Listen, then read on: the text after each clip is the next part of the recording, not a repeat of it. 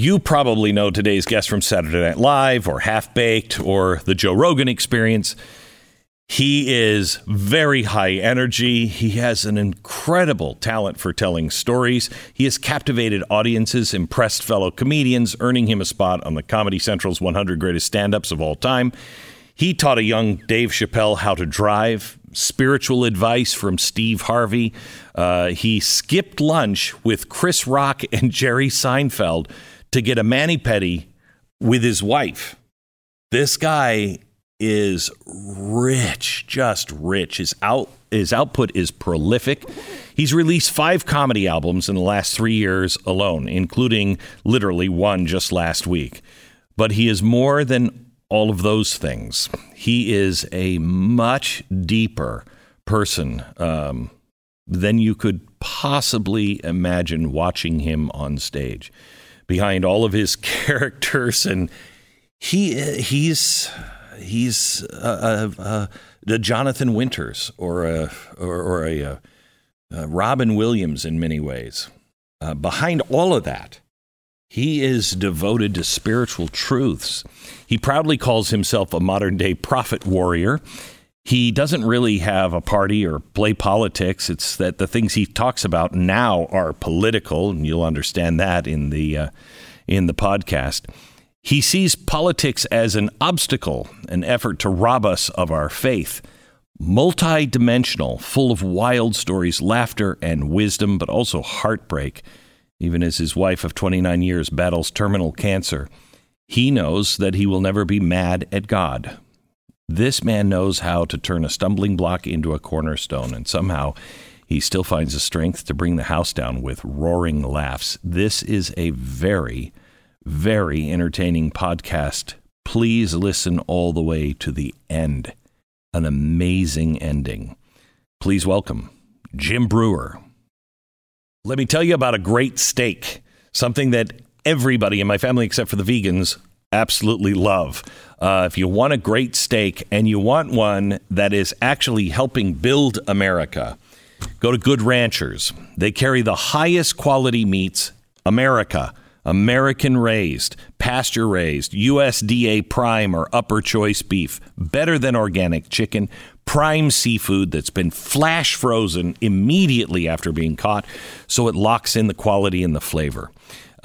Meat prices are through the roof right now, and it's only going to get worse. But if you order right now through Good Ranchers and use my promo code Glenn, you're going to get $30 off your first order. Already excellently high-priced quality meat. You get a discount on top of that. What's not to love, especially when you lock in that price. This meat is from real American farms and ranches, hand-cut, trimmed by American workers. Get it today. You'd have steakhouse experience in your own home before you know it. The first step, visit goodranchers.com/Glenn. Save $30 on your first order of American meat delivered. goodranchers.com/Glenn.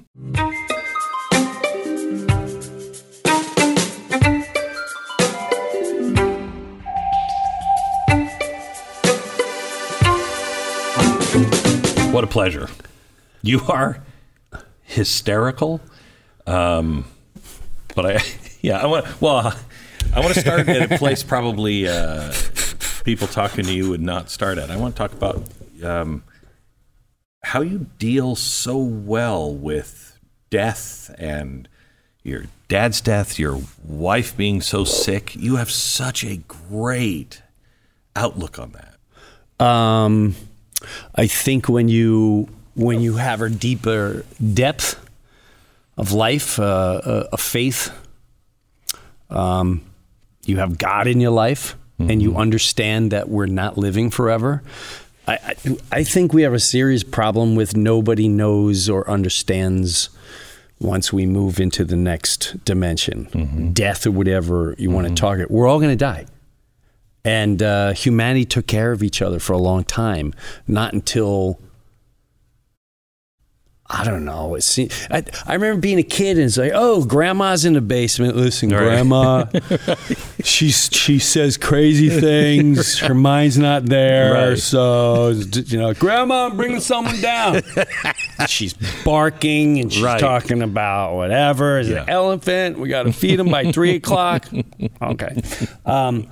And we had people in the house. Somewhere along the line, they're like, you've got to make $1 billion and go over there. And you're very important. But your dad, put him in a home.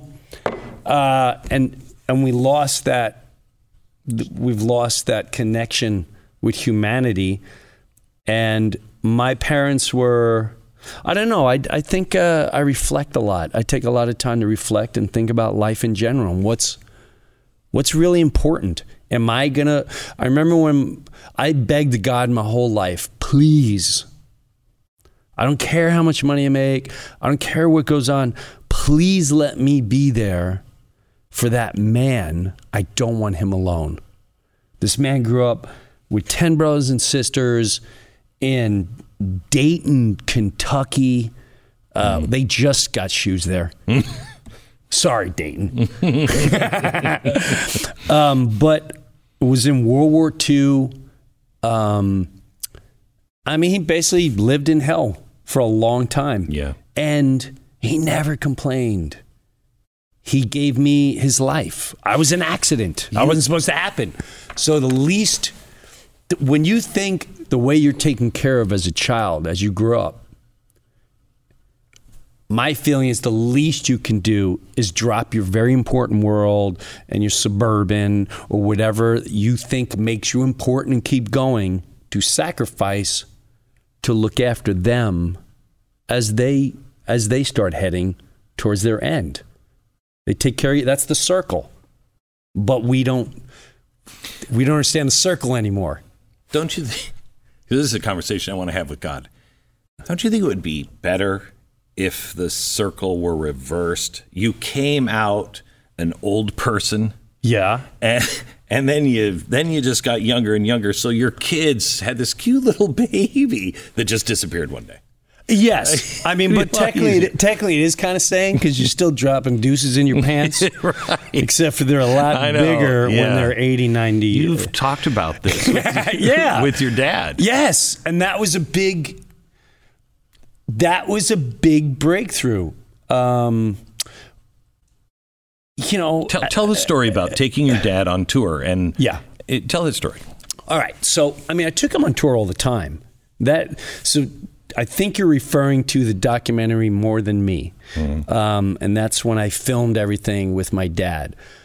But I took him out all the time. I knew this might be the last time. So I told the camera guys, listen, film, but concentrate on him and we'll make blogs or something like that. But, and I also realized that gave him so much life. So much to live for at that time. He's hanging out with the guys. He couldn't really get around. But then you got to humble yourself when they do have an accident, which wasn't, they teach you all they want about Ponce de Leon in 3rd grade, and if you're not paying attention, they'll drug them. Your child has ADHD, which means he's not sticking to the program. Drug that kid. We're so sorry for your child's problem and issue. These drugs will help you. Jeez. Can you get any more demonic? No, it's for the children. This pill will make them understand things better. Yeah, he understood when he was in 1st grade going, are we in prison or do we have to learn about geometry?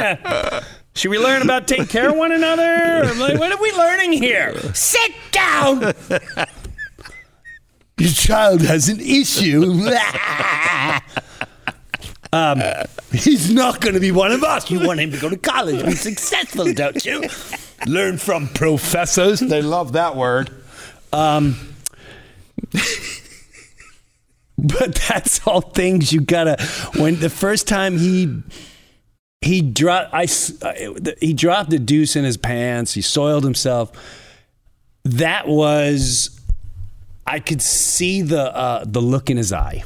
I saw the look in his eye, and it was pure humiliation.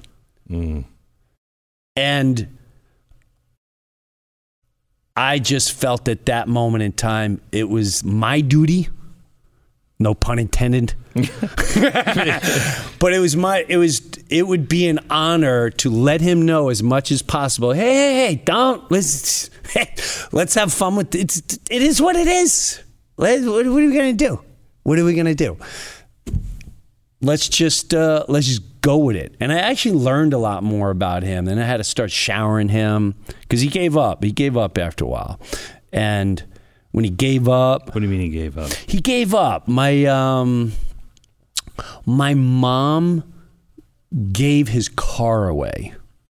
And that happens with a lot of elderly people. That was the end of my grandfather, too. Yes. Mm-hmm. So he would go, if you need the car, I'm not going to use it.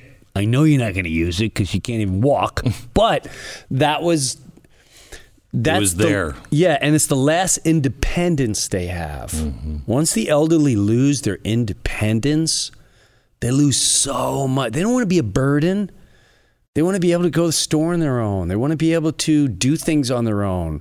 I mean, think if you and I, we can't go anywhere and we have to always rely on people. And then you see the looks on the people that have to take care of you and they're like, hi, Dad. Just 1 second. As soon as I'm done with my dad here, he's getting old. Interfering with my life. God, I hate making 7 figures. So, I think it all just, you figure it out, but you really have to deprogram yourself. They do a good job programming you for a long time.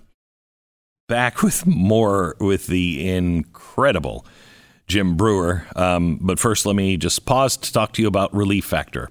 Are you in pain? Have you had pain where you're like, I just can't do it anymore? Have you tried everything? Have you gotten to the point to where you've kind of just said, this is the way I'm going to live? That's the way I was about 5 years ago. Please get your life back. I can't tell you the relief of pain that has happened in my life, and it could happen in your life. 70% of the people who try Relief Factor go on to order more month after month. $19.95. It's a quick start trial pack. Try it for 3 weeks. Doesn't work? Stop taking it. But if it does, you'll get your life back. ReliefFactor.com. ReliefFactor.com. So what was your childhood like? Because you talk about your... I had the greatest childhood in life. Right. I had the greatest childhood in life. But your dad fought in World War II. Yes. And he did not have a good childhood. And he did not have a good childhood. And he might have been there for you. Tell me about him, because he was... Oh, he was always there. But he didn't he have... He didn't say a word. Yeah, didn't say a word. But he was over there. Never said a word, but he's always... The only time he'd say something, if he honestly thought I was going off the rails a little bit, mm-hmm. he'd come in like, wait, what's going on with you? Nothing. And that's all you do. And that was enough for me, like... Right. Me. Mm-hmm. But and I saw him, that's another thing, in my 20s, which also helped think about him more, because I would try to learn his history, and I would try to learn why he was the way he was, because he was everyone loved him because he was belly laughing funny. Belly laughing funny. Is that where you get it?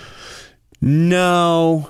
I didn't really understand his humor until afterward. He didn't show his humor until we had a drink together and I turned 21. As a matter of fact, this is what happened. I turned 21 and he goes, "You're a man now, so let's have a beer." I said, "Sure, I'll have a beer." And I went with my dad. We went to this place called Swamp Water Al's. Palm Harbor, Florida. We're like the only ones not wearing a hat. We're the only ones that don't have like, the stringy hair off the chin. And I remember I was getting, I don't know what to talk to him about. We're having a beer, and I was such a jerk. I think I was 21. So I go, I'll be right back. I'm just gonna go outside for a second. I gotta talk to someone. I went out. I think I caught a buzz. Totally, and then I'm catching a buzz. Forget I'm outside. I'm talking to a couple people, and then I'm like, I gotta get in by my dad. And I'll never forget this. I walked in. And as I walked in, I looked where we were standing, and I saw all these young guys looking down. And I thought, oh my God, he's having a heart attack. So I go running over there, and they're howling with laughter, howling. And I literally, you'd never seen your father funny. I've heard it. Like I'd be a kid, and we'd have a barbecue. And I'd have to go to bed, and I'd hear in the back patio, like at midnight, everyone else going, I can't. Oh, my God. Oh, my God. Jim. Oh, my God. And I'd hear in high school, I would have people go, I was on your father's gym, too? I go, yeah. I was on your father's garbage truck this year? No. I got your father's the funniest human being I ever met in my life. I went, my dad is? Wow. My dad. Wow. Like what? He's like, yeah, you have no clue. He made my whole summer. Really? And so when I came back to that moment, I look and it was him. He's 5'9". He's holding court. And all my kids' lives, my hand to God, I'll never forget it. This guy turns around, he goes, this guy's hilarious. You gotta listen to him. And I went, that's my dad. I swear to God, he goes, can I hire him for a party? I want to hang out with him. And then I watched him hold court for hours with these college kids. Some of the things what was he talking about? I can't repeat a lot of it, but he was one after the other. I don't know where you could go on the podcast. So I'm not gonna. Yeah. There's no rated G, and I don't even think there's PG-13. But he would just do that. He would look at the waitress go by and look at the kids. You think you can handle that? You think you can handle that? And I want to put you right back where you're down. And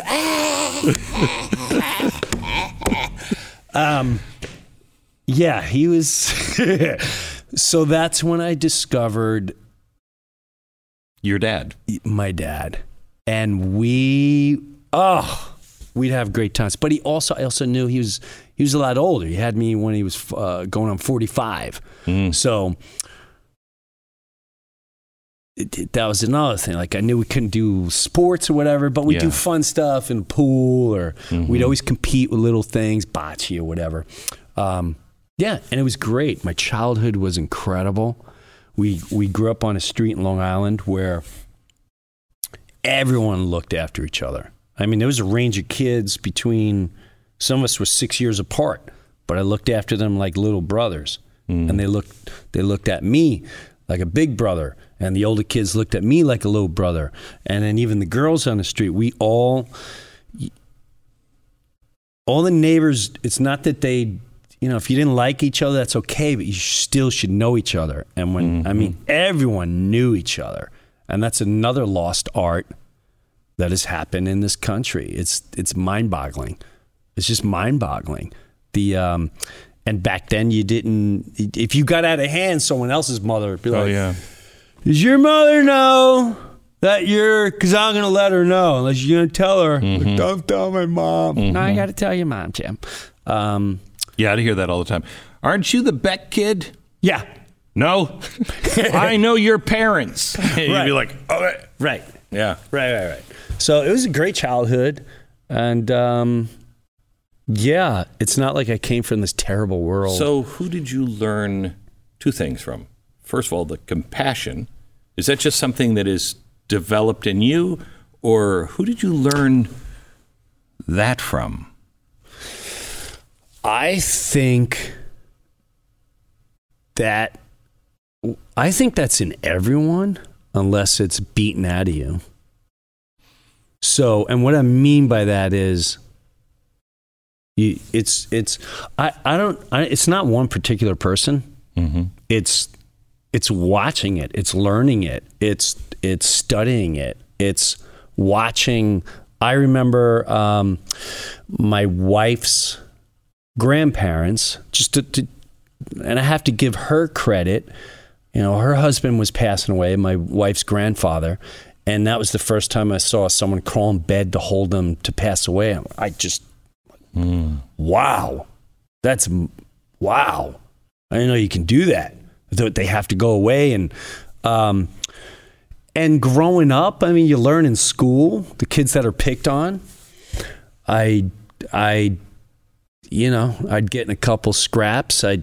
You learn real quick growing up how mean society can be. Ooh. You know, we'd had slow kids at school, and they're the ones picked on, so that would cause a lot of fights. And then the most vicious kids in school who I couldn't stand, then you find out, oh, well, their father beats them, or their grandfather, there's something happened to them. And even though it doesn't help the fingers, the punch marks on my chest that they left for no reason, but you understand, like, wow, I don't know what that's like, because I don't have that. So I think compassion you learn along the way if you're open to it. And I don't know if we're open to it as much. Oh, Go ahead. No, I think we are. I think the demons, and I call them demons, have taken over everywhere that you got your mind and eyes locked into from the time you grew up. It's movies, television, news networks, all of it. And it's not so much, people are concentrated on the stars are on there. Well, they should concentrate on who's programming it. Who's the one saying, yes, put more of this out there. And make sure we damn anyone who's not vaccinated. You're watching hit TV shows, and you're watching celebrities going, if you're watching late night television, and they've lost their soul, their minds, everything. If you're not vaccinated, you shouldn't be treated. Have you lost your mind? Yes, you have. And you should not have an airwave to put out such hatred. We have been programmed. It drives me nuts when they say one nation under God. Well, if you honored God, what we push in our daily lives are judgment, hate, violence, sodomy. It's everything opposite of God. And we celebrate it, vanity, ego. That's what's so if I sit here and I make $1 million, but I did it through creating a sex ring and pushing drugs, and you came in here, made $1 million because you're a lawyer, doesn't matter. We're in the same financial field, and that is an extremely dangerous God to look up to. And that is what I feel has really taken over our society, if not most of the world at times. So let me see if I understand this, because I just went all over. I apologize. No, it's good. No, it's good. Where are we? I don't know. I think we start over there.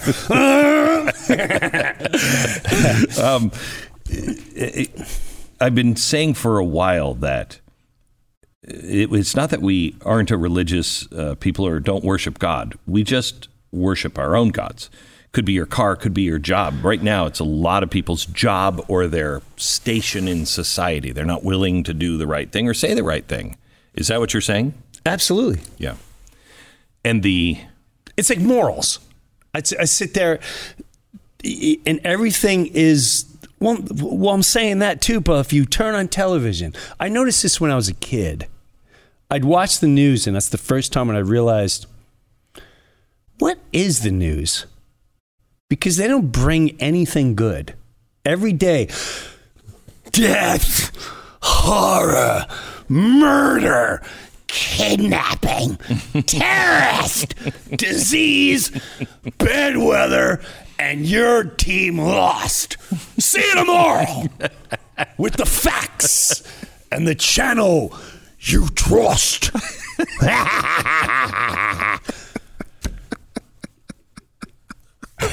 Brought to you by all these sponsors. Keep pushing it. Oh my God. How do you not see that? And then I'd hear people go, well, people don't want to hear good news. Says who?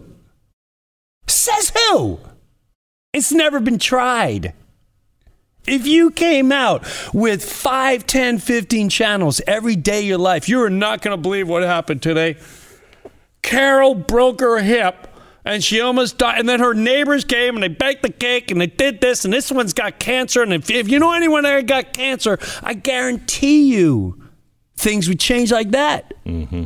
If that's all you saw 24/7. Mm-hmm. So the mindset of anyone that says, well, it doesn't really sell, is a fool. It's kind of like, I mean, as simple as, what is that show used to be on, Move That Bus. And the whole community got together to take some family and they transformed their house. And everything. Yes. It was always such a good story right. and a good feeling. Yes. That was number one. Yes. That was number one. Right. Thank you for the house. Nothing. Thank God I got a couch. Yes, there's a lot of goodness. But in my opinion, the devil's got a killer entertainment agents. Yeah, he does. Killer. But it's time to start pointing them out. Hey, let me just take a second here away from the comedy of Jim Breuer and talk to you about preborn. We know that abortion has been a horror show in this country. 63 million babies since the beginning of Roe versus Wade. The blue states and California, I just talked about it this week. Proposition 1 is going to make infanticide, I think, legal. It will at least positively take it up to a birthday abortion. On their birthday, they can be killed.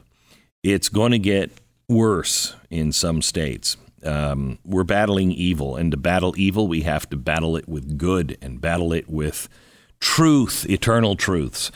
I want to talk to you a little bit about Preborn. This is a company that we've been working for. It's more of a ministry than a company, but they're the direct competitor of Planned Parenthood. They are in California. They are in New York. They are in wherever the largest providers are of abortion. And we have made a goal of 50,000 babies, saving 50,000 babies this year.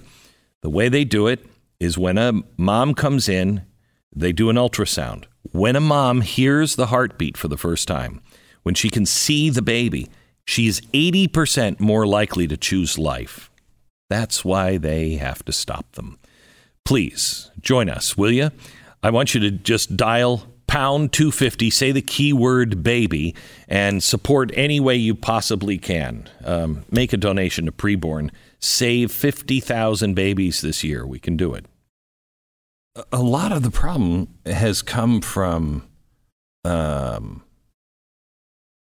comedians being afraid or actually being part of it. I don't know what happened to comedy.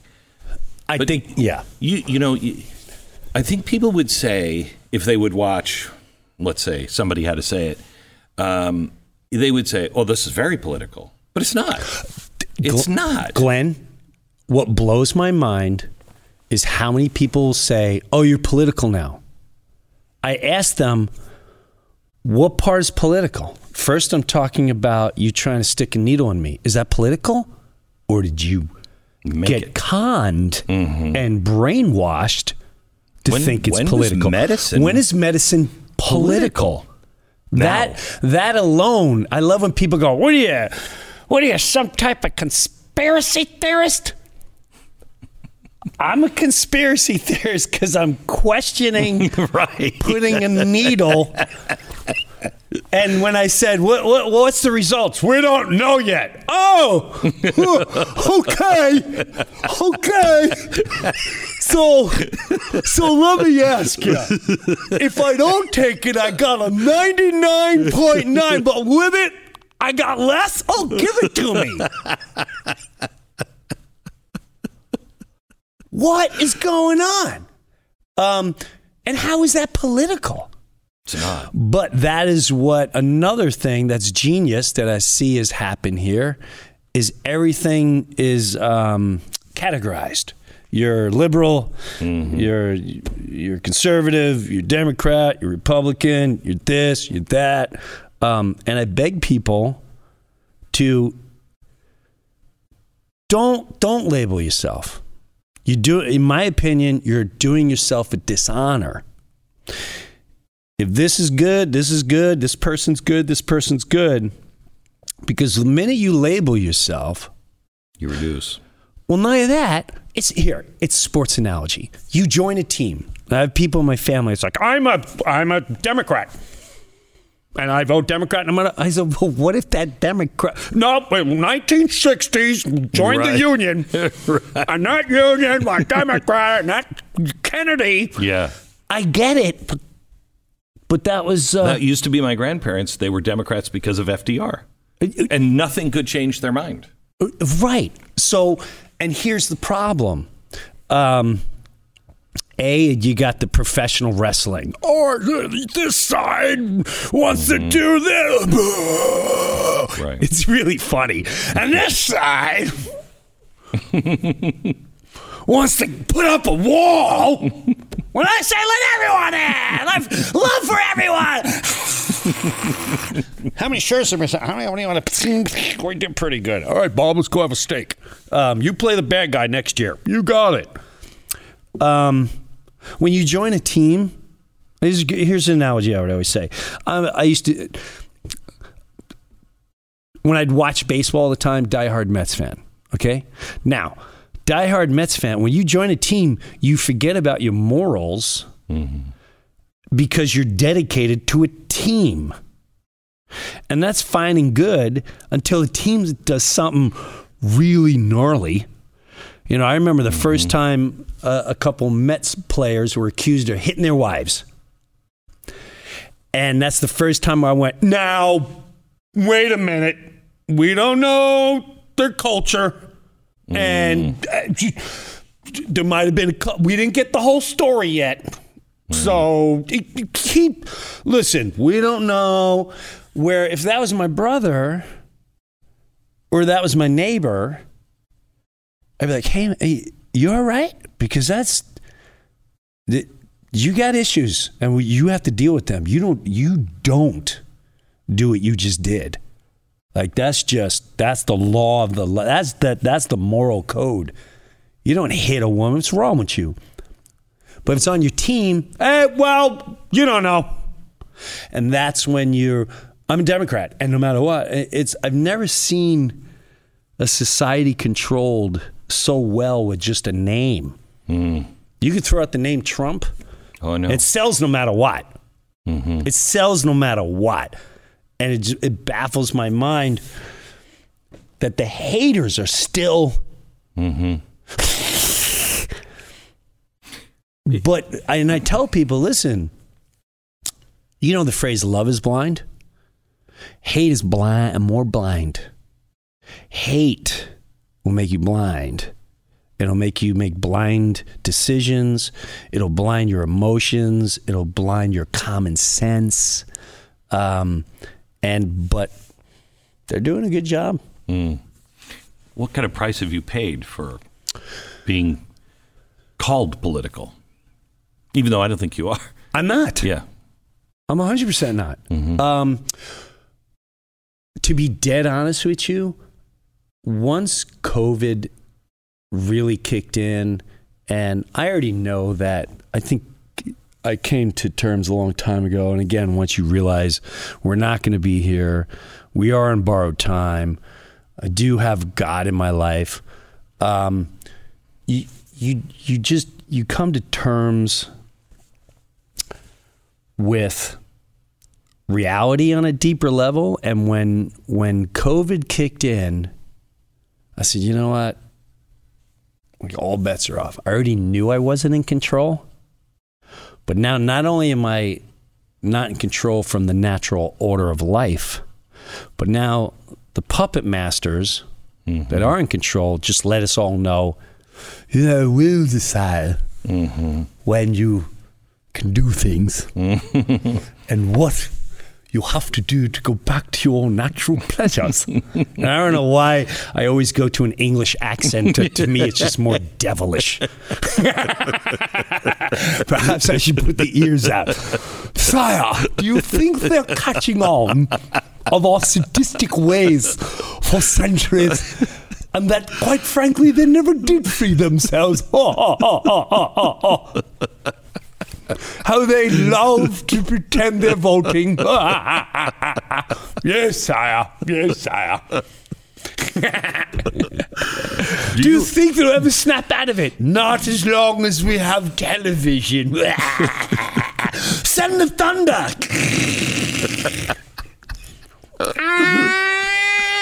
A new variant. Back in the basement. Who did what I was going to say was, there's not enough time anymore. There never was time, but it made me realize I don't have time to worry about what people think of me. I know where I'm at in life. I know where I'm at spiritually. I know where I'm at with my family. I know where I'm at in life. It has tremendous power. Spooks the hell out of people. But it shouldn't. I know, but when... I'm excited that other people get this. Yeah. I'm not worried about what people think. Why? Because they're still, they're still like, they're stuck. We ain't got time for stuck. To me, this is the time of you got to rise. For years and years and years, you allow fear to control your life.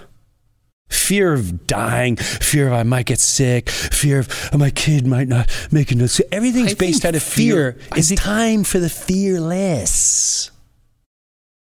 It's time for the fearless. I really think the biggest fear we deal with is the common fear of, I'll be found out. I'll be found out I'm a fraud. I'm not really or whatever. Well, there is a lot of that. Yeah, we feel like, we are the craziest self-hating egomaniacs. But we've been conditioned for that. Yes. We're in a system. We're in a matrix, whatever you want to call this. If you really, I love natural humanity. I love watching tribes. And when you watch them, then I started realizing the words that we've used to condemn them. Like, they're not very modernized. They're not civilized. They're not educated. All the words that we enslaved you for years. Wear these pants, go to school, sit down. They live for the day. All of life's existence lives for the day. We're the only ones who are like, well, I got to go to school, and then 20 years from now, I'm going to take my money, and I'm going to invest that money, and I'm going to get my car, and I drive that way. I remember being in Australia, I don't know, I was on Saturday Night Live, and we went to Australia, and I was more fascinated with the Aborigines, and I talked with one, and he goes, to us, you all look like ants. You just march aimlessly and you don't even know where you're going. He goes, we because I was asking them because they were all gathering under trees. You'd be like in Sydney, and there'd be a tree, and like, what are they doing? They're like, oh, well, they're gathering. The women are over there, the men are over there, and they're discussing the day, and they laugh about the day, and they live for the day. And tomorrow, hopefully, brings them a new day. There's something to be said about that. When you go to Africa,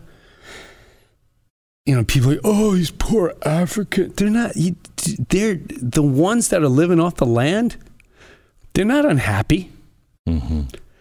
They love life.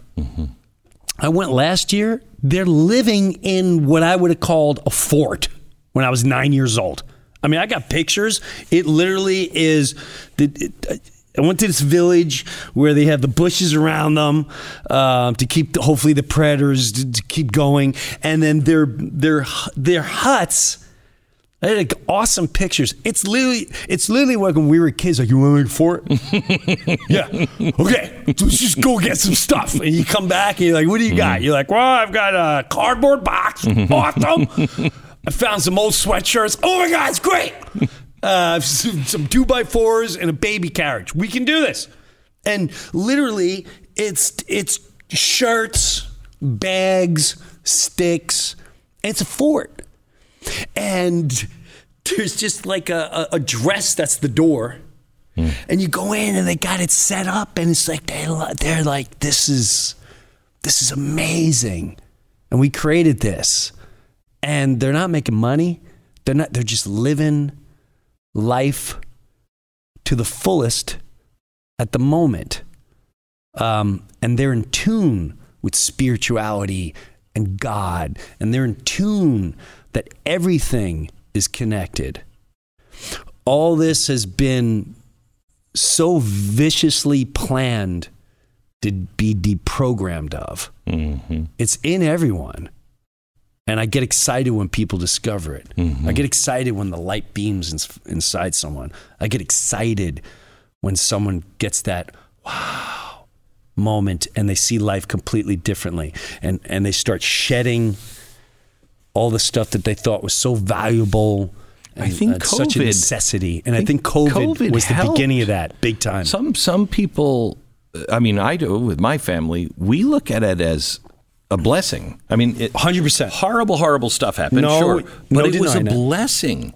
100%. I got in trouble with conservatives after Barack Obama's administration because I said, I actually look at him and I'm grateful in some ways because I learned who I was. I learned more about my country. I learned more about the things that I thought I knew that I didn't know. Right. It's good. And there is no bad per se. It's what are you going to do with it? What are you going to do about it? Everyone's complaining. Everyone's saying that's another thing. That's another game. They just get you to moan and complain and yell at the TV. Well, what are you going to do?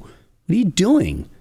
You're just complaining? But yes, I agree with you. COVID, that was it for me. I didn't care what people thought. As long as my intention continues to be and will always be, I may fall off the mark here and there, but I have intentions that are, I can honestly say, are pure for humanity.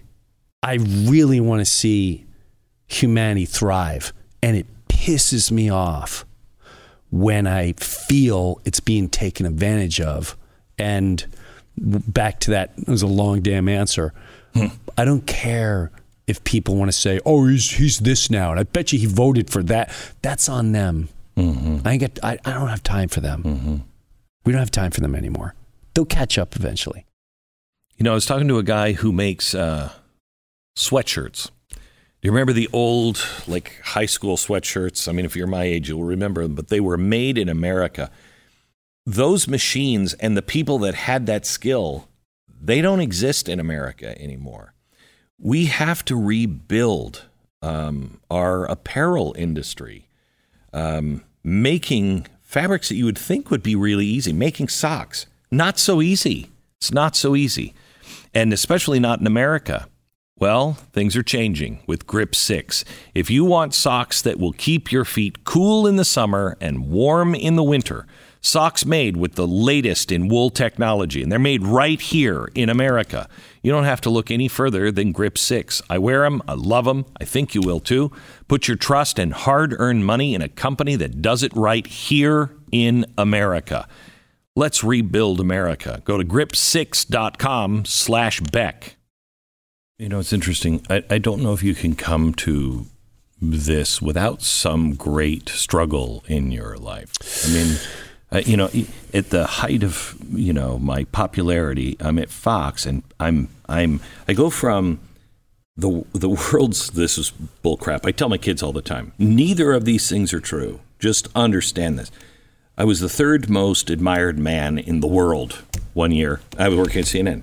The very next year, I'm working at Fox, and I'm one of the most despised people. Okay? And I laugh about it. I'm like, I'm neither that nor that. But after you have been pushed and pushed and pushed, a good person, I think a human, you know, forget good person, a human says, am I some of those things? And you start to take everything out of you and look at it and go, oh, I see that, you know, and I want that or I don't want that. Right. And that takes struggle. Oh, without a doubt. I'd be the first to admit, I struggle all the time, nonstop, still do, trying to figure things out, trying to figure out how to move on, how to awaken more people, how to not sound too categorized, not to come off angry. That's usually my biggest struggle, because I realized as a kid, I felt I had a gift from God to make people laugh. But with that gift, it comes with a special order. So usually my first comedy comes to me when I'm pissed. Me too. And I'm over the top. Like, so, okay, so are you saying it? Oh, yeah, that makes a lot of sense. So I get that oh, yeah, of course, because you're educated, so you're better. Continue. Right. You know, so. That lacks a certain bit of Christ-like humility. Yes. So that's when I go, okay, Jim, you know what you're angry at. How do you present this? But find the humor so that the preaching to the choir will obviously laugh, but the one on the other side will go, oh, wow, okay. Huh. And I had that from the special. I had people come up to me and go, I was so pissed at you because, you know, I was caught up and da-da-da-da-da.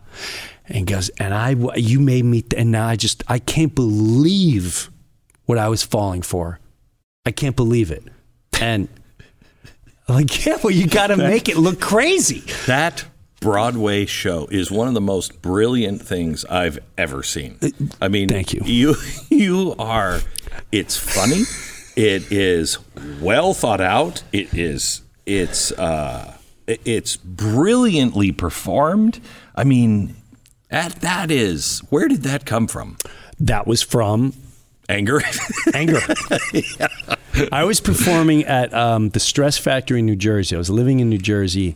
And everything was closed, so no one could work. And then even when it was sort of coming back, still comedians couldn't work, entertainers weren't working. My friend Vinny, he calls me up, and he's like, Jimmy, because everyone's also trying to figure out how to beat the system. Oh, we're going to put a tent in the street. People doing anything to make a business. He had a tent outside, which was hilarious because it was behind a parking lot. So every once in a while I'd be doing a show and you hear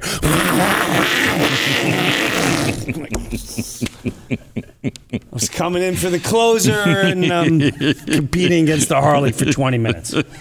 Or I would be out there and we'd hear a couple yelling at one another. And then I'd have to pull the banner, like, is everything all right? So, but during that time, it was full blown. You got to wear a mask at the when you check in, and when you walk in, you got to wear a mask.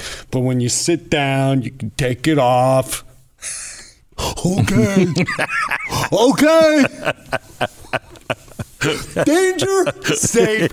Danger, safe. That's what the CDC says. And we should all listen to everything they say. Dr. Fauci. Yeah, if you stand and put it on. If you sit and take it up. Wow. Wow. So I would work out there, and, I'd compare everything as Nazism, because that's, hey, you taught me in school what they did. They taught you to snitch on one another. Well, guess what? If you see people or children in your neighborhood, if you just change the accent now, it's just, what's the difference? You put on a little, the little happy dress, and like, if you see anyone outside, they're a danger to society, and you care about your family and children, don't you? You call the local authorities. You had mayors, despicable, disgusting. They're not human. They're disgusting. And they should be held accountable, all of them. Every single last one of them.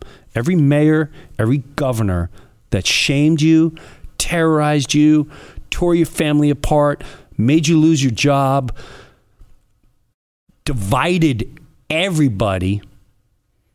That was the most disgusting display of humanity. And these are the people that are controlling my life and your life, that they're taking my money from and doing whatever they want with it. I don't have a choice where my taxes go.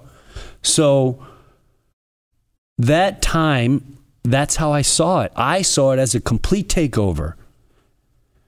And in my own house, these kids are all indoctrinated. So the kids are like, Dad's crazy. Mm-hmm. Hey, man, your father's putting up. And I saw what they were going through. I had nieces. I had my daughter come up to me, and a niece that I love said, Dad, is everything cool? Because everyone thinks you're making wacky videos. And I understand why it happened, but that's why I had to get that out there. And no one was talking about it. Everyone was still like, I felt we're at war. 100%. This is war, however you want to describe it. It's a war in your common sense. It's a war on the control of your life. It's the war on your spirituality. It's the war of your conscience and your mind. And it's not a game. It's real. And unfortunately, humanity doesn't believe that evil exists. And boy, does it exist. Does. And you be horrified when you realize where they're all located. And I'm not sure some people can handle that. But I think the ones that can are very ready. Very ready. They're done. So that's where the comedy came from. In a tent, while all that was going on in my head, I was like, we need to wake people up. Let me tell you something. I had a trampoline, and I'd be listening to old metal music. I would listen to Damage Incorporated by Metallica, and I'd listen to the first 2 minutes. It was, and I'd be a general on a hill going, are we going to let them just take our children away from us? I can't hug my grandmother. I can't visit her in her home because I won't put a needle in my neck. Is this where we're at in life? And just as the song would peak, you're like, charge! And so I would give speeches in my head like how to wake up humanity. And the best thing in the world was hearing so so many people when I'd finish a set. Every single time. Some of them were on the brink of tears. Some of them, they were so grateful. Mm-hmm. They were so grateful. And that's when I realized I don't care if you're going to think I'm political. I don't care how you're going to categorize me. So many people were saying, thank you. Thank you for saying that. Thank God somebody's saying it. And that's why I named it that. Every show, somebody has to say this. Thank God you're saying this. Somebody had to say it. Wow. And I think I named it like the night of the show. Literally. I was like, huh. Everyone's been saying this for months. Somebody had to say it. I took an opinion that I've held for a long time today and just kind of came out on the air about something called the Convention of States, which is, the states having a constitutional convention. And I've been for it for a long time. And because they're just things that Congress is just never going to do. And today, I've been thinking about it for a while, and I believe our Bill of Rights and our Declaration of Independence and our Constitution were divinely inspired. And you listen to any of Benjamin Franklin said the hand of God was there with us. And they, at one point when they couldn't agree on things, one of them suggested we all need to go to church. And they all went to church and they all prayed together. And then they came back and it was solved.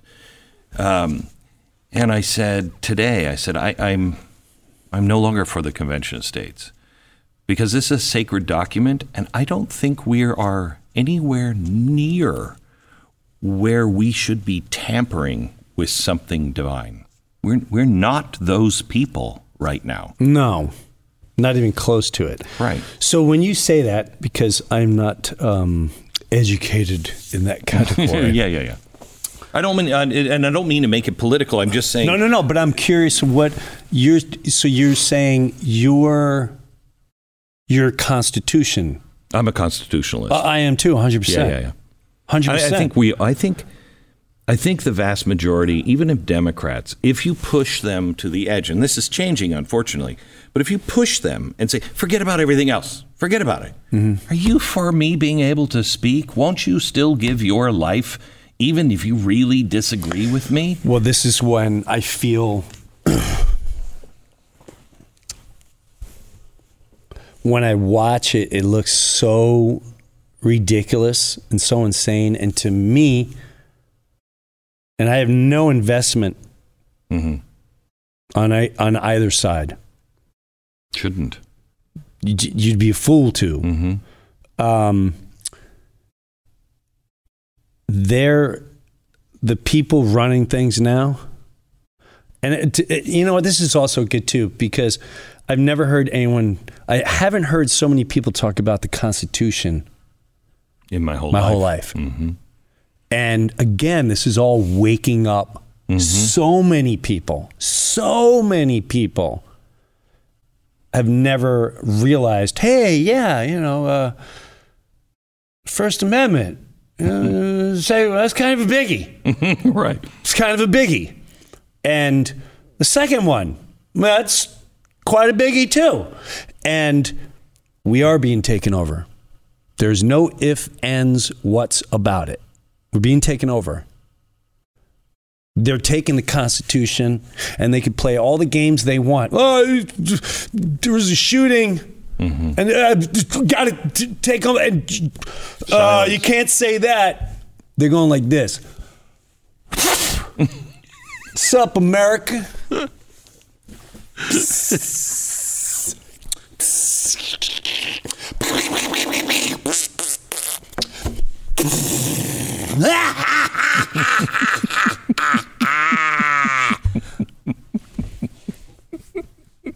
Where did you learn to tell a story? I don't know. I was a fat kid. I mean, and I think that was the first defense. I don't know, but I think everyone was animated. When I was a kid, I was animated. I was on the street. I was imitating everything. I mean, you are in the category. I think you're in the category of Jonathan Winters and Robin Williams. Oh, but he was my all-time favorite. brilliant. They were both brilliant. Brilliant. Yes. And they both could.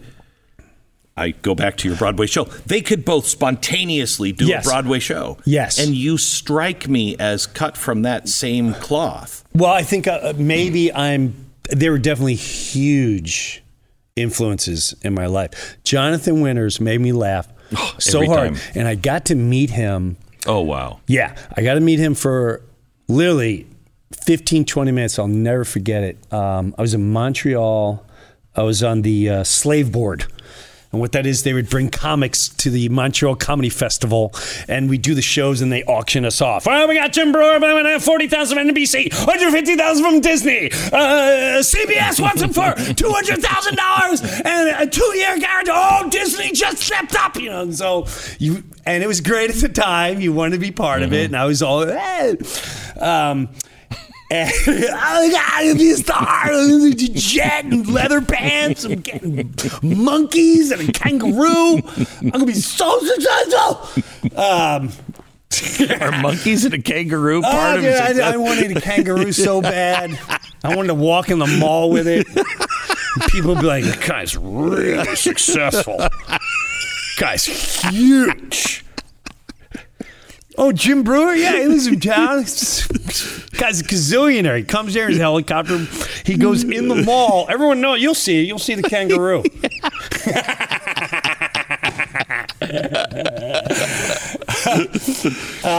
So I go.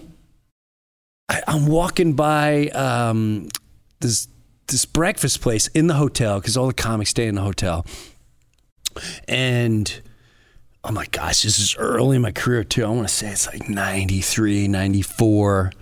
Right before I really got into the Hollywood scene where they were just like, who's this? Yeah, it's crazy. See if you can pull his limbs apart. And he's sitting in there and he's coming out. And I want to say he was with David Brenner. Whoever he was with, I feel bad because I don't remember the other person. Yeah. But I'm pretty sure it was like David Brenner. And we were waiting. I'm like, oh my gosh, Jonathan Winters.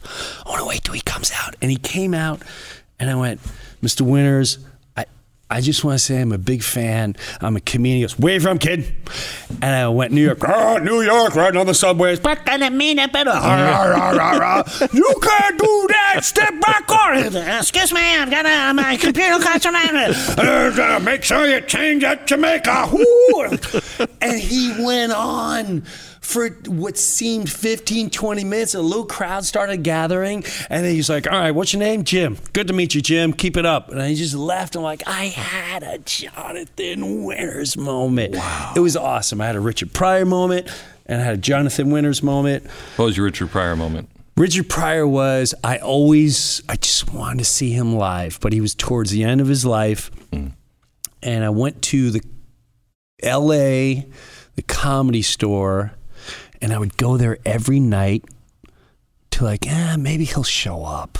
And this is stupid. He ain't gonna show. Why would he show up? That's stupid. He's sick. And then the last night there, I'm sitting in the back. There's maybe 12 people in there. And as I'm about to leave, the MC goes, we have a special guest. Hang out. He's going to take him a little bit, but please welcome Richard Pryor. And I'm like, what? And I turn and I see him, and he's being helped by about 3 or 4 guys. And they help him on the stage. And he was himself. He was hilarious. It took him a long time to get to what he was saying. But it was just such an incredible, because to me, that was my first huge I loved Richard Pryor. He still makes me belly laugh. Belly laugh. Best comedian of all time. For me, Richard Pryor. Yeah. Because he's, in my opinion, he was the first one that was so truthful, so honest, so humble, so raw. I mean, he comes out. What comedians were being so honest about the fight he had with his wife to the point where she said, I'm leaving. I said, not in this car, you ain't. And I started shooting the tires out. Boom! And the tires in the air went, oh! And then the vodka said, go ahead, shoot something else, Rich. And then I was going to shoot the engine. And he was just so funny. I had a heart attack. I walked out in the yard, and my heart said, don't breathe. I said, what? He said, you heard me. I said, don't breathe. And he acts out the whole thing of a heart attack. He was open about his addictions. I remember him the second concert he came out as a kid. He's like, don't think I didn't hear your old jokes. I heard about you when I lit myself on fire. He goes like this one, and he takes a match. He goes, what's this? Richard Pryor running down the street. Real funny. Real funny. So so it started with Steve Martin. It was Let's Get Small. A guy gave me, I remember asking my parents too, like, can we let Jimbo listen to this? This is so, it's not a lot of cursing. Mm-hmm. And I told, 6th grade, I was relating to Steve Martin because he was completely silly and goofy. And then that led to I saw Richard Pryor, and it was lights out. It was done. We went from Richard Pryor, George Carlin, then Eddie Murphy was I'm going to be Eddie Murphy. I'm wearing the leather. We're getting the kangaroo. It is game time when Jim Breuer shows up. What happened to Eddie Murphy? He's like, you never see him anymore. He was so big, and he's so funny. So funny. So funny. I don't know. Maybe, I don't know. I really don't know. I know I watched his stardom. He made me laugh so hard. His stand-up was so good and entertaining. That's hard, though, isn't it? I mean, stand-up, you think it's harder to do stand-up than it is Saturday Night Live grind? No. Really? No. I think scripted, for me, scripted is a lot harder. I can't memorize anything. And if I don't like what you're writing for me, it's really hard for me to sell it. Yeah. So, I would agree with that. I don't like this joke. Ooh, it'll do really good. And maybe it will, but I'm a visual. If I don't see it, I can't fake it. I can't lie it. I just can't do it. So for me, going up on stage and just being honest and trying to be funny is way more natural, because that's who I am at the end of the day. That's the same kid growing up on the street. It's the same kid that was in high school. That's just always been the natural in me. I'm sorry to request. No. But may I request what? The music in the restaurant that your daughter was very upset about after college. Oh, yeah. Bung dang, bung dang, bing dong dong, bing dong, bung dang, bing dong. What's so crazy is that is what it sounds like. If I don't hear that, if I walk into an Italian restaurant and I don't hear, you've already got a strike against you. Right. If I don't hear Sinatra or Dean or somebody, I'm out. Yeah. If I go into a Chinese restaurant and I do not hear bong ding bing, bong bang bong, I'm out. You ain't Jim Breuer's mine. You're not authentic, and you're not putting me in the mood. I don't want to hear jazz playing. I don't want to hear the latest from Jay-Z. I'm out. I want to hear bong dang bang, and I want it with my pork fried rice.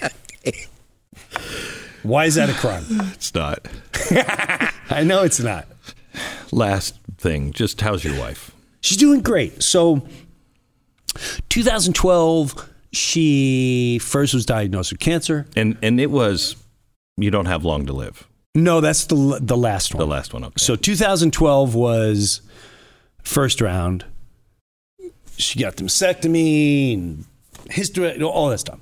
And did a guy who was like, you just eat this flour and do that and everything will be fine. Came back in 2014, so 2 years later.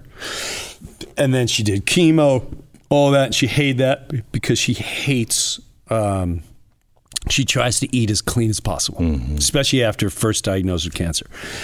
Then 2000, this is the miracle part. I think it was 16.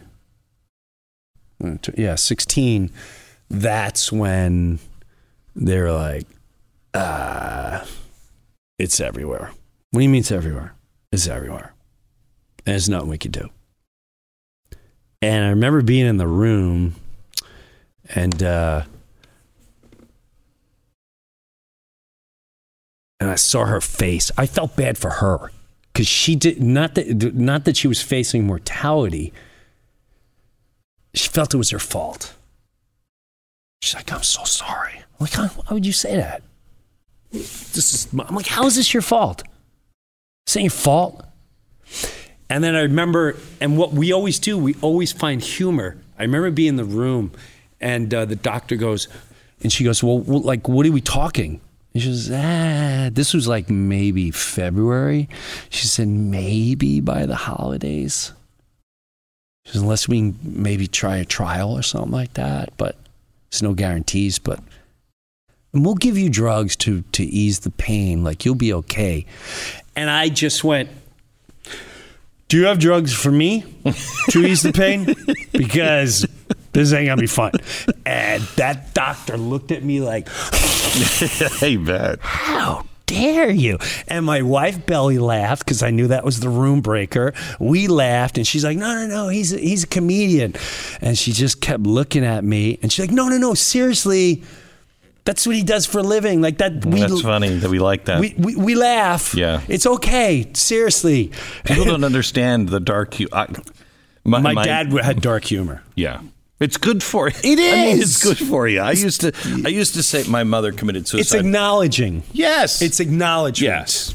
And it's for some people it works. Some people doesn't, but. Did you say your mom? My mom committed suicide when I was young, and my partner on radio for years and still my best friend, he would bring anything up about, somebody dying. And I would immediately say, thank you for reminding me of my mother's death. Wow. Yeah, he was really dark. Wow. But it was the way I dealt with it. And we still joke about it today. He'll still come up to me and he'll be like, I don't want to bring up your mother's death. But you clearly you clearly went through a lot. You probably went through guilt and we all do. All the cycles. Right. And then you came to terms with there's nothing. What are you going to do? I could have. No. This has nothing to do with me. Correct. It is what it is. And then it's kind of all bets off. But because it is. I guess I learned this from my dad. Life is going to crush you. Absolutely. It's going to crush you. Crush. Yeah. Unless. Not hurt. You to crush. Crush. Yeah. We're talking rehab for 3 years, learning to talk again. Yeah. I'm working on my S's and my T's. It will crush you. It'll make someone gets sick and you watch that process for years. Mm-hmm. But she started a trial and I remember I get these cluster headaches. I used to get these cluster headaches and it's all, I believe, from stress. And the last go was she was doing great. She's still doing great. She doesn't matter. She looks hot. She's hot. She's hot. That was stardom for you? I mean, I had her way before that.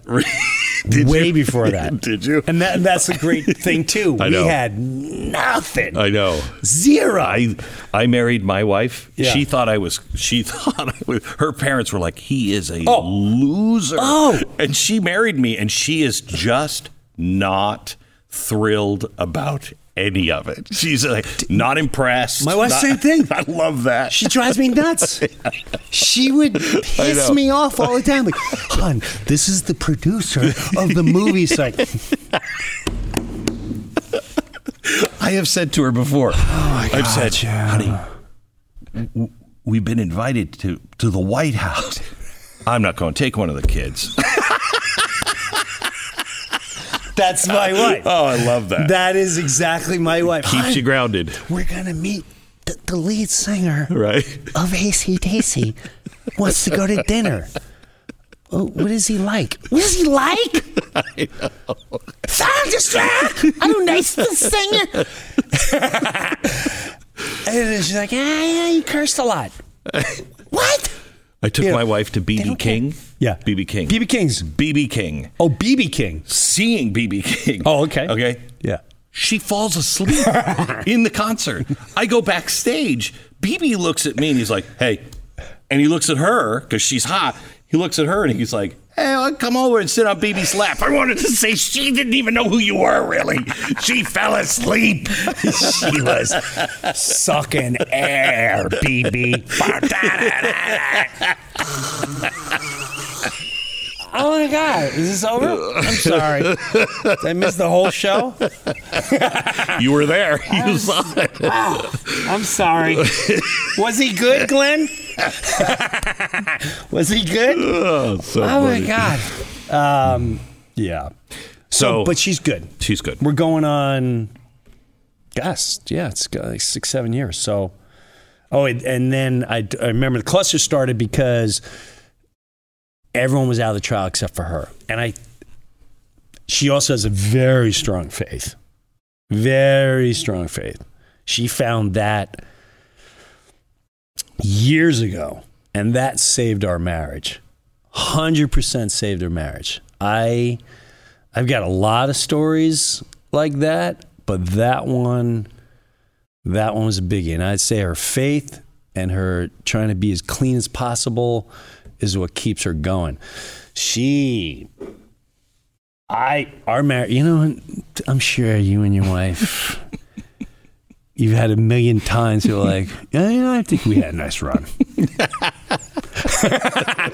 We had a nice run. You don't like me. I like it, but you don't like me. I'm not dumb. I can tell when I come to rub your shoulders and you're like, this is sweaty. Yeah. Right. If Aquaman did that, you'd submit. But I'm here. Don't touch me. Yeah. I get it. Right. And it was after the second kid, and she was having a rough go. I was always a God guy, not a church guy. Always a God guy. Yeah, not a church guy. Mm-hmm. Not that I didn't want to get. Yeah. That's another whole 9-hour special. But she was like, oh, there is no God, there is no this, and blah, blah, blah. Oh, she wasn't. She really wasn't. And I'd be like, oh my God, how do you not know? And I don't know if it was postpartum, whatever it was. I remember I was in this little town we lived in, and I challenged God. Yeah, I pulled over. I had one of those cries because I thought the world was where your mouth's open for an hour. Like,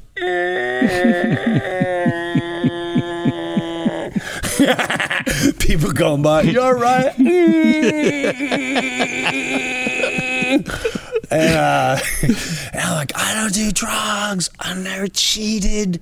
Why are you doing this to me? I don't want this to end. And I said, I remember, I laugh about it now. I challenged. I'm like, if you don't, I need you to save this marriage. If you exist, and I always defend you. Every time my family's like, there is no God, I'm like, let me tell you a story and you make the decision. By the way, I was an abortion that survived. Let's call that a miracle. Not saying it's God, just saying. My mom clearly at the martinis was like, I wanted to take you out. Everyone said take you out, but I survived. Coincidence? I don't know. And I was like, if you don't show up now, I swear, I swear to God, I swear to you, you don't want me to go the other side. If I'm broken, I'm going full-blown Darth Vader. You're not going to like me over there because I'm going to crush it. I'm going to crush it. And a couple days later, I come back from the weekend, and she's in the living room, and are you okay? She goes, something weird happened. She's just sitting by herself. Something weird happened. Oh, what happened? I know something weird. Where are the kids? That's a good question. Good question. Because I've seen some bad postpartum stuff. Bad Something stuff. weird happened. I killed the kids. I drowned the kids because I haven't slept. Wow. And it's real. I mean, I'm being funny. Yeah. No, I know. It's real. So I'm like, where's the kids? They're upstairs. Okay. What's going on? And she proceeds and she's like, well, I went to a coffee shop in town, and the woman behind the counter, I don't really know her, but she came from behind the counter, and she said, I want to do something for you. Come to my house right now. And and the way my wife tells it, she's like, Jim, she's crying. I don't know this person, but I don't know. I said, so you just get in the car. I'm sorry, we don't know each other. Let's take a car ride. And you're driving, and then what? And she goes, I wanted to keep going straight. She made a left, and I stopped, and I made a left. And I remember going, why are you doing this? And I went to her house, and the house is cute, and it's decorated nice. And I went inside, and she said, hold on, my husband has to be part of this. And her husband came down, and I went, oh, no. And I went, where is this going? And she goes, and then they held their hands and they started praying for me, praying for my soul and my marriage, and then I'd find love in my heart. And I wanted to laugh because you knew you just challenged. Well, not only that, but that's not the answer I was expecting when this conversation started. Mm-hmm. I went, they were praying? I did not see this coming, but all right, go ahead, continue. And then that's when she's like, I don't know what's going on. I just want to start learning about God and go to church and Jesus. And I went, didn't see that coming. I didn't visualize that. But he was like, you said save the marriage. Mm-hmm. I didn't say it was on your terms. I just gave you that. Let me know how it is. And I tell you what, on my kids' lives, before that happened, she went to this thing called the Forum. It was vitamins. It's vitamins. You know what? Now that I do vitamins, I'm totally better now. But my circulation, before that, it was like coffee. I stopped coffee. And now because the coffee, that's what made me angry. And that's what made me, and then before that, it was always something. And then it would end with I don't like you. And I'm like, oh, God. The vitamins lasted 3 weeks. I don't like you. He's gay. Why I marry you? And she's getting into, and it was definitely, I was open because she had a different spirit about her, but I was still like, how long is this going to go? And she would hit me up with a lot of times that people find their faith, they meet it's like someone learning to swim. Like, have you gone swimming? You can do a backstroke and go in the pool. Will go when I want to go in. No, you need that. I just got it. Mm-hmm. And she would hit me all the time with. Then she started looking at me differently. Like, do you realize the power of your voice? Yeah, she's like, no, you have a gift. When I know that, you should thank Jesus. Okay. Oh boy. And there was a lot of that. And I'd go, hun, please let me, you, what do you say? You're work on that progress. And let me do what I gotta do. And she's like, but you really should thank Jesus. I'm like, okay. Jeez, I created a Jesus freak. I'm not even lying. Hey. Let me tell you I always defend you. It's not what I asked for, but all right. The marriage is better, I'll give you that. So there's two things. I don't want to lose the thought. One is my friend was full blown, she's in a cult. We had a radio show together. You can't even make this up, right? And he'd go, Jim, what's going on with your wife? What's going on with Dee? Because they know each other like brother and sister. And I said, she's really learning. She has this Bible study. He's like, Bible study? Bible study? What is that? He's studying the Bible? And when it's not what it is, the women get together and they take a subject like being a parent, and it's, they quote and they get together and they have coffee. It's like, how many times a week they do that? Well, I don't know what. All right, so you're doing church on Sunday, then you do it, and you do it, bro. This is a cult. And he had me like, oh my God, maybe it is. Like, what's going on? Right. And I didn't like the church. I don't like church. And it gives me, I can't describe it. Right. And so the guy, the pastor would be up there, he'd look at me, he's like, you must talk to Jesus. I'm like, I'm here to watch her, pal. I got my eye on you. I see what you drive. I see what you drive. Yeah. I got it. You need a new elevator. Got it. Okay. So this is where I'm at. And my friend's like, Jim, he's like, does she like pray? I go, yeah, she does something before she eats. He goes, what? What did she do? And he has to have dinner to see it. Right? And while, she'll sit there and say, and she won't, it's not like, Jesus, thank you.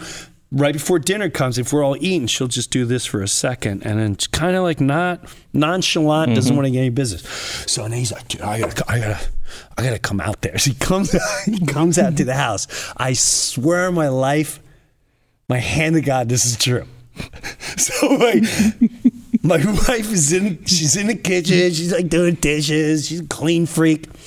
My friend's sitting there and he's looking at me, he's like, Brew man, it's cool if D, can I be honest with you? Can I ask some questions? Brew, do I have your permission? And I know, but at this point, my wife is such a rock. When she found her faith, I was on this way. And I needed that real bad. And that's another amazing thing. So then she gets the light, and the stories I have that now she pulled me out of are just, they're grace and they're beautiful. It's amazing. It is amazing. It is good. It's amazing. So he goes, can I ask something? Did she know that he was? Oh, yeah. Okay. Yeah. They're like brother and sister. Okay. Right. He goes, you have no hate? I swear to God. He goes, you have no hate in your body? No hate. And she goes, no, why, I found Jesus, and Jesus teaches me about love. And, everyone who's not perfect, you have to learn to understand where they come from. And he's like, if Osama bin Laden, I swear to God. He goes, if Osama bin Laden was sitting right here in your kitchen, you wouldn't hate him. And she goes, I don't know who he is. And he goes, she's in a cult. Brew man, she's in a cult. And I blame you. Gotta get track of this. I'm going outside to have a cigarette. And he leaves. He's pacing in my lawn, shaking. Go.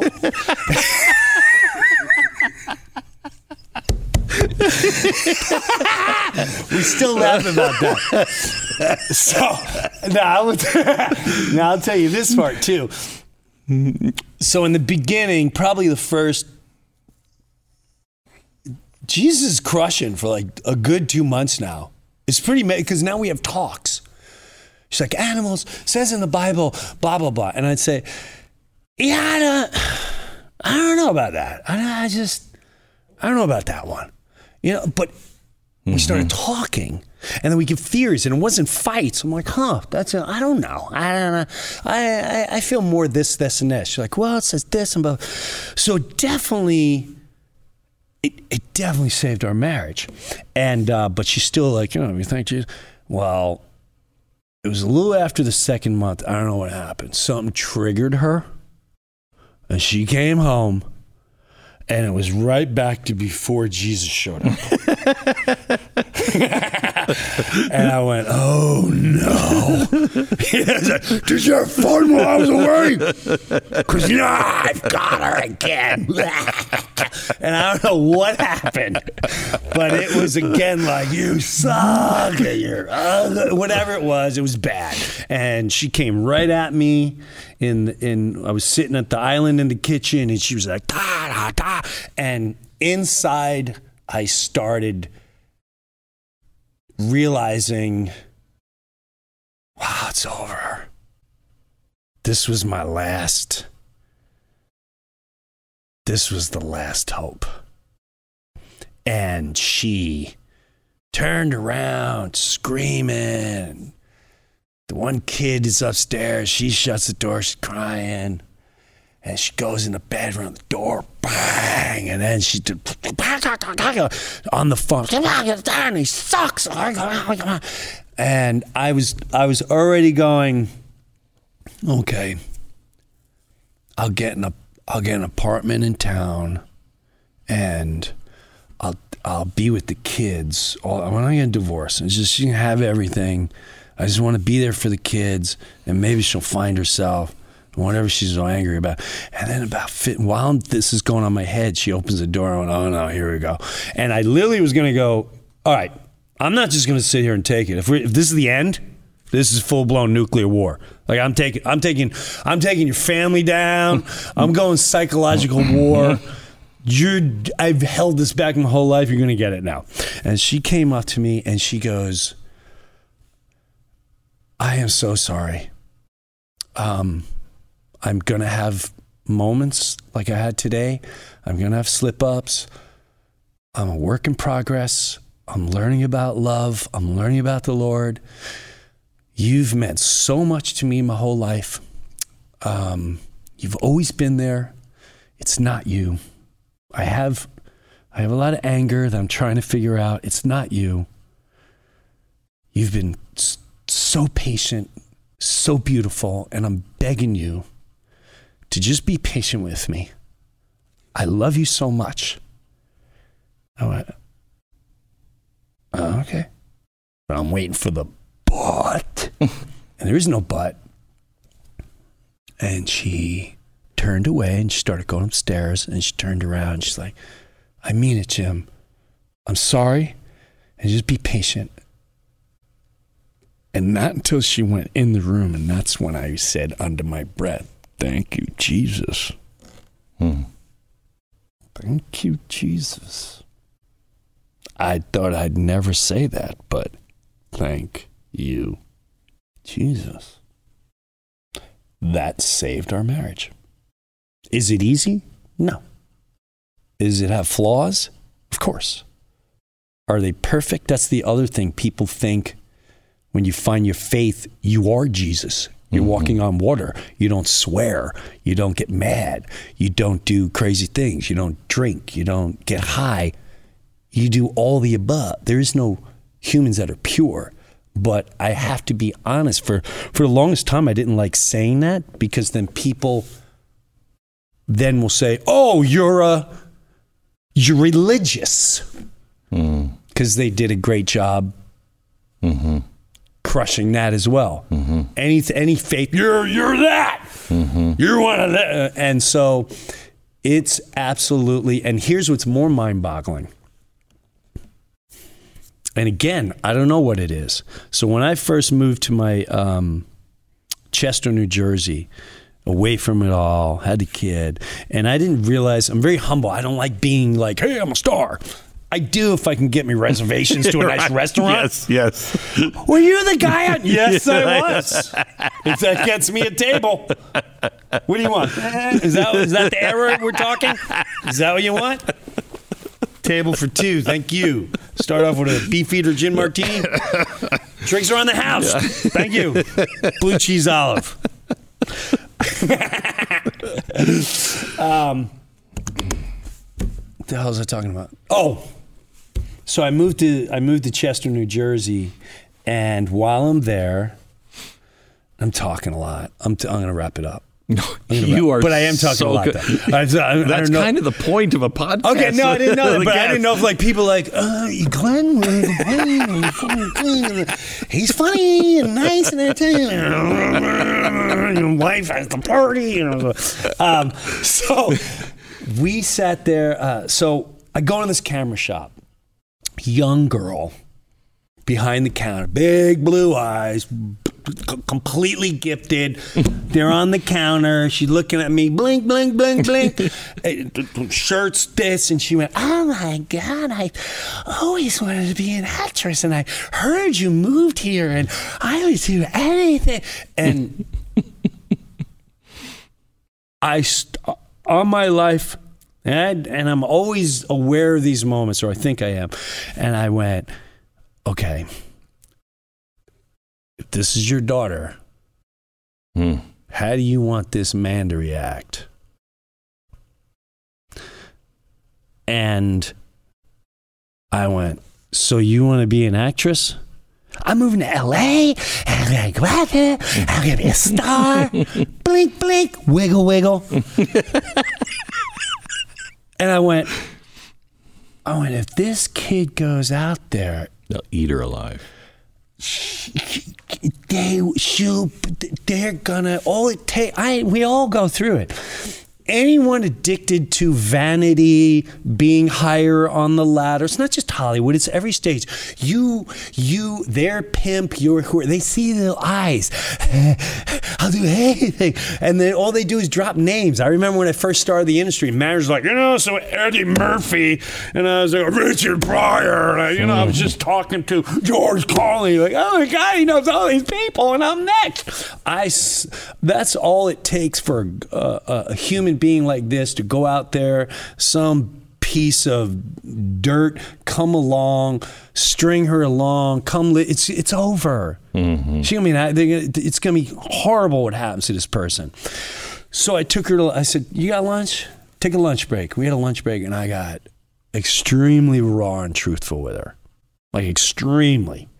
And she went from to, wow, okay, like, oh, wow. And we had a great conversation. I went, so from now on, if you have questions with anything, you still want to pursue it, fine. But call me, and I'll just be blatantly honest with you. You may want to hear one thing, but I'll be honest with you. She went, thank you so much, blah, blah, blah. But how was the sex?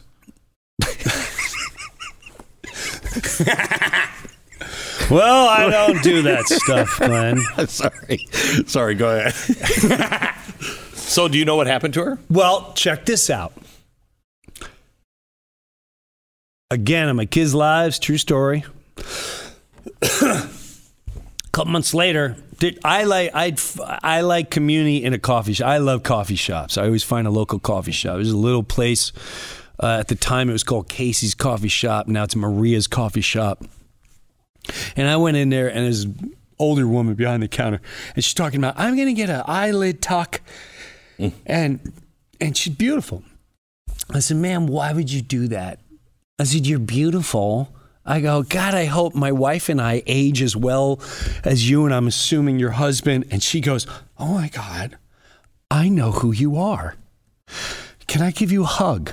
Something on. Okay. Still loves the goat or whatever. And she comes from around the counter and she gives me a really warm hug. It wasn't a fan hug. It was like a warm hug. And then she took my shoulder. She looked at me and she went, You're the guy. And I went, yeah, I did some stuff.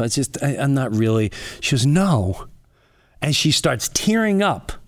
And she said, you're the one that talked to my daughter. Wow. And I went, what? And she goes, you. And she starts breaking down. She went, I prayed to God that my daughter she was in such a dark place. You're the one that talked to her, right? You're the one that, I went, who's you? I went, oh my God. Yes. That's the woman that brought my wife to Christ and saved our marriage. The blink or the older woman? The older woman. Gotta be kidding me. Which I found out, which happened later in time. So you didn't know? No. She didn't know? No. Oh my God. What is that? Wow. And sometimes I wish humanity, however you want to label that, however you want to make it, well, that's God, that's Jesus, that's this, that's karma, however you want to put it, it's a beautiful thing. And I just hope that humanity, just like a radio station, would at least go to that frequency and just take a couple steps back and maybe see stuff like that, because that's how I see it. That's a wow moment. And we all can have tons of wow moments if we just stop with the 24/7 blah, blah, blah. I don't think you can beat that story. No, that's why we're going to end it. Thank you. It's over. We got a microphone. I want to smash it.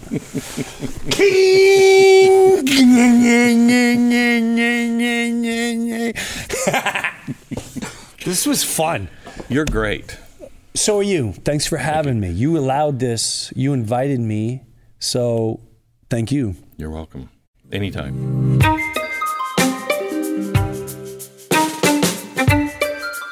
Just a reminder, I'd love you to rate and subscribe to the podcast and pass this on to a friend so it can be discovered by other people.